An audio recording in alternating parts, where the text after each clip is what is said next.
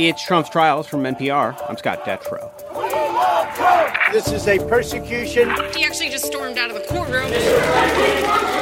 Innocent until proven guilty in a court of law. Tomorrow, the U.S. Supreme Court will hear oral arguments in a case that many experts say is the biggest election-related question since the court effectively decided the 2000 presidential race in Bush v. Gore. The question whether former President Donald Trump can be barred from the ballot due to language in the 14th Amendment barring persons who have engaged in insurrection from holding office. That was the conclusion that Colorado's state Supreme Court came to a few months ago, and now the highest court in the land will weigh in. And it's a case that could have enormous implications for this year's presidential election. Remember, Maine's Secretary of State has already kicked Trump off the ballot as well, and officials are weighing similar challenges in nearly a dozen other states. We will get into all of this and preview tomorrow's oral arguments with NPR's justice correspondent who will be in the courtroom. That's Carrie Johnson. All that coming up after a quick break.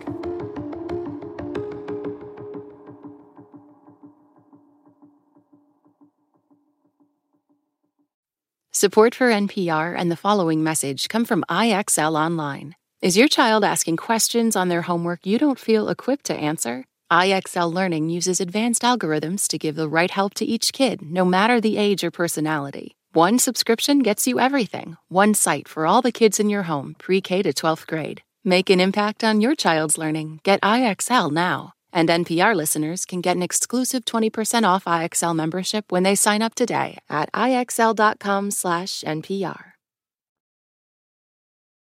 We are back with NPR justice correspondent Carrie Johnson. Hey, Carrie. Hey, Scott. Happy to be here. Always good to have you. Looking forward to your reporting tomorrow. But on that note, before we get into all of the legal stuff, this is the case that I think a lot of people are going to be following and listening to live tomorrow.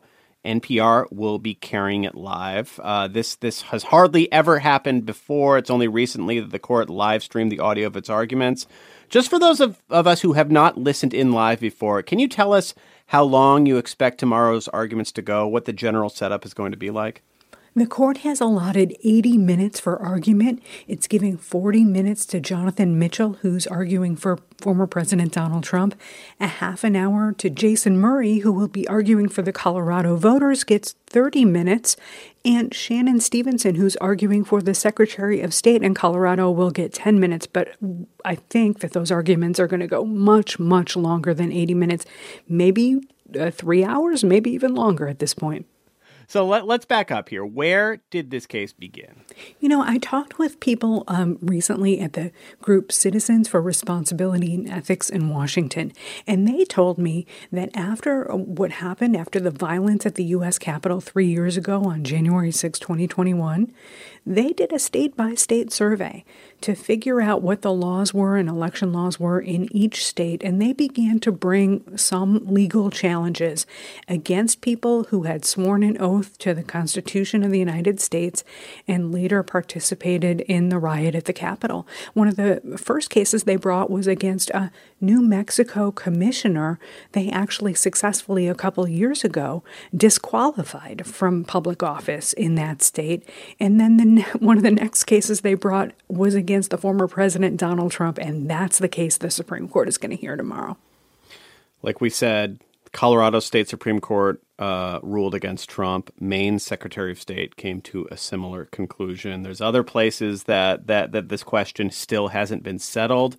All of this is going into a presidential election where at this moment in time, Trump is almost certain to be the Republican nominee. Can you give us a sense of the magnitude of a question like this and the Supreme Court taking it up the year of a presidential election?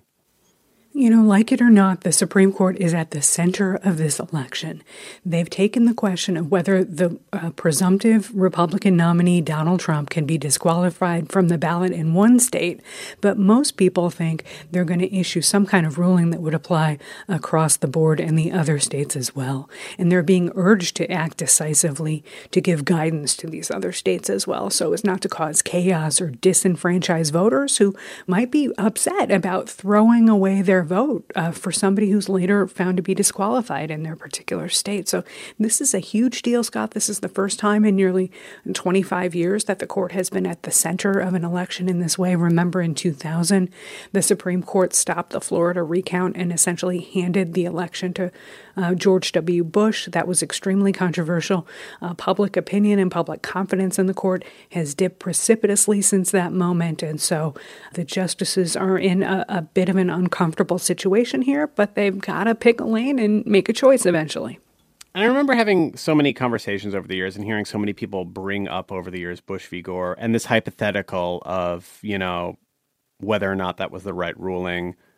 The American rule of law worked in that moment because Al Gore didn't say, I'm urging my supporters to push back against this. I was elected president, right?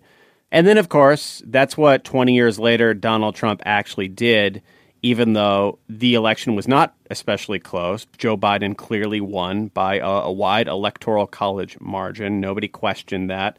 Every time the question came up in courts, Trump's claims were rejected, but he still refused to accept the results, and he attacked them and stirred up his supporters. And as we know, they attacked the U.S. Capitol on January 6th. So there is precedent for Trump supporters turning to political violence when they don't get their way. That's why we're here right now. That's why he's facing criminal charges.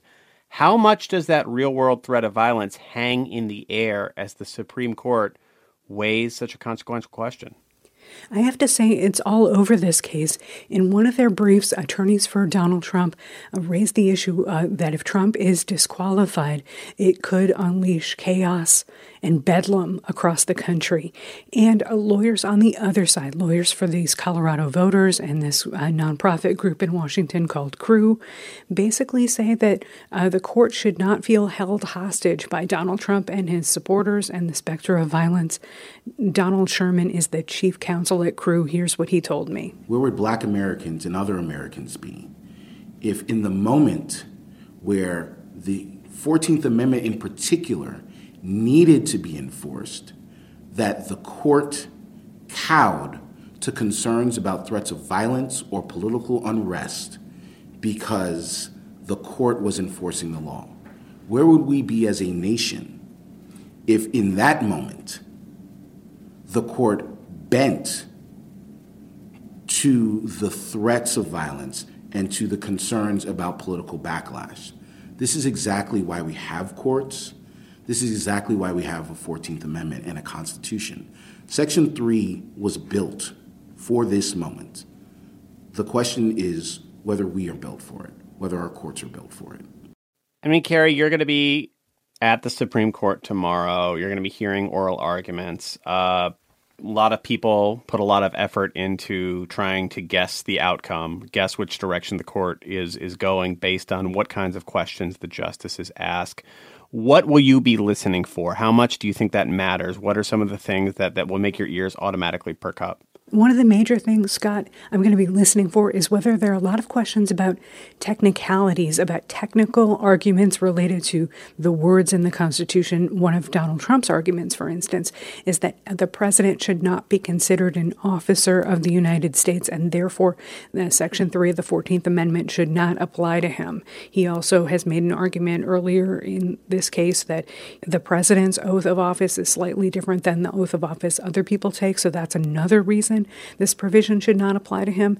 Meanwhile, there's an open question here about whether the former president actually engaged in an insurrection under the terms of the Constitution. And these Colorado voters certainly think that he did, as did the Colorado Supreme Court. But if the Supreme Court starts asking lots of questions about whether January 6th amounted to an insurrection, we're going to be in a very fascinating place tomorrow, for sure. I mean, on the oath question, just going to point out the obvious that the president's oath does talk about preserving and protecting the Constitution. So I'm not a lawyer or a judge, though, so my opinion doesn't actually matter.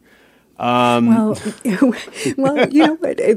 a whole bunch of issues in this case get down to nitpicking about specific words. And protect and preserve, is that the same thing as support? People are actually arguing this in court papers in one of the most important Supreme Court cases we've seen in decades. And that's the kind of fighting that they're doing on paper. We'll see if the justices want to engage in that kind of fighting in the courtroom tomorrow. I mean, a lot of these justices have talked about being originalists and just looking at the word it's written. I'm wondering, how much do you think the context comes into play here? The 14th Amendment was, of course, written in the wake of the Civil War, when the country was being put back together, and it was put in place so that people who took up arms or tried to overthrow the United States could not come back into offices they previously held. How much do you think the justices factor stuff like that in as they think this through? There are so many friend of the court briefs in this case. Many of them are from historians and scholars who have gone back into the record, into the debates over ratification of this amendment, over court cases from the late 1860s that deal with aspects of this question. And it's absolutely fascinating stuff, because there's a particular law review article by University of Chicago law professor William Bode, who was a former clerk, I believe, to Chief Justice John Roberts, and his co-author, Michael Stokes-Paulson. And they basically take an originalist approach. They're both conservatives, but they found in their law review article and all their research that it's not a close call, that in their view, January 6th is an insurrection pursuant to the terms of the people who ratified this amendment all those years ago, and that Donald Trump engaged in it, and that he should be disqualified. And that was a pretty surprising result. Whether the conservative supermajority on this Supreme Court will be persuaded is another question, though. And I want to ask you about another key legal question here, and that's the fact that even if that is a given, Trump is facing 91 different criminal charges across multiple states and across multiple different cases. Insurrection isn't one of them. And none of these cases, as you and I have talked about many times at this point in a farcical way, none of these cases have gone to trial yet. How will that question of insurrection as a formal crime, a actual trial having taken place or not, an actual verdict being rendered, how will that play into tomorrow's arguments and this case as a whole? I think it's very likely that could come up. I talked recently with Scott Gessler, a lawyer for Donald Trump, and he's also the former Republican Secretary of State in Colorado, and he raised the issue. Here's what Gessler told me. So there have been millions of dollars spent, and there have been over 1,000 people prosecuted, and not one of them has ever been accused of engaging in insurrection. And he's talking there, of course, about the population of criminal defendants who've been charged with crimes related to January 6th, and none of them have been charged with insurrection. Gessler also raised the issue that if this Supreme Court disqualifies Donald Trump in Colorado, that it could open the floodgates, and there are going to be challenges to President Joe Biden and members of Congress and people in the Senate. And he thinks that if that door opens, it's really going to start a flood of these kinds of disqualifications challenges all over the country. So last question. Earlier this week, we finally got that appeals court ruling on the separate question of presidential immunity. It took about 4 weeks for that ruling to be written and released. Any sense what the Supreme Court's timeline will be here? Election law experts have explicitly asked the Supreme Court to move quickly before more voters go to the polls on Super Tuesday, which is in early March.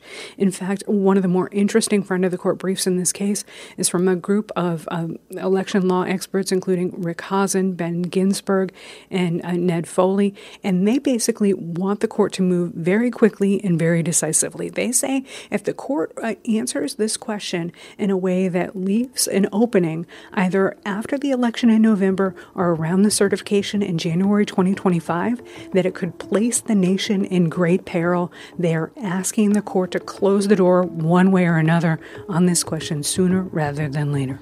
Carrie Johnson, thank you so much. My pleasure. And again, NPR will be airing oral arguments tomorrow morning live starting at 9:45 Eastern, so tune into your member station or you can listen on your NPR One app. And thanks to our supporters who hear this show sponsor-free. If that is not you, it could be. Sign up at plus.npr.org or subscribe on our show page in Apple Podcasts. I'm Scott Detrow. Thanks for listening to Trump's Trials from NPR.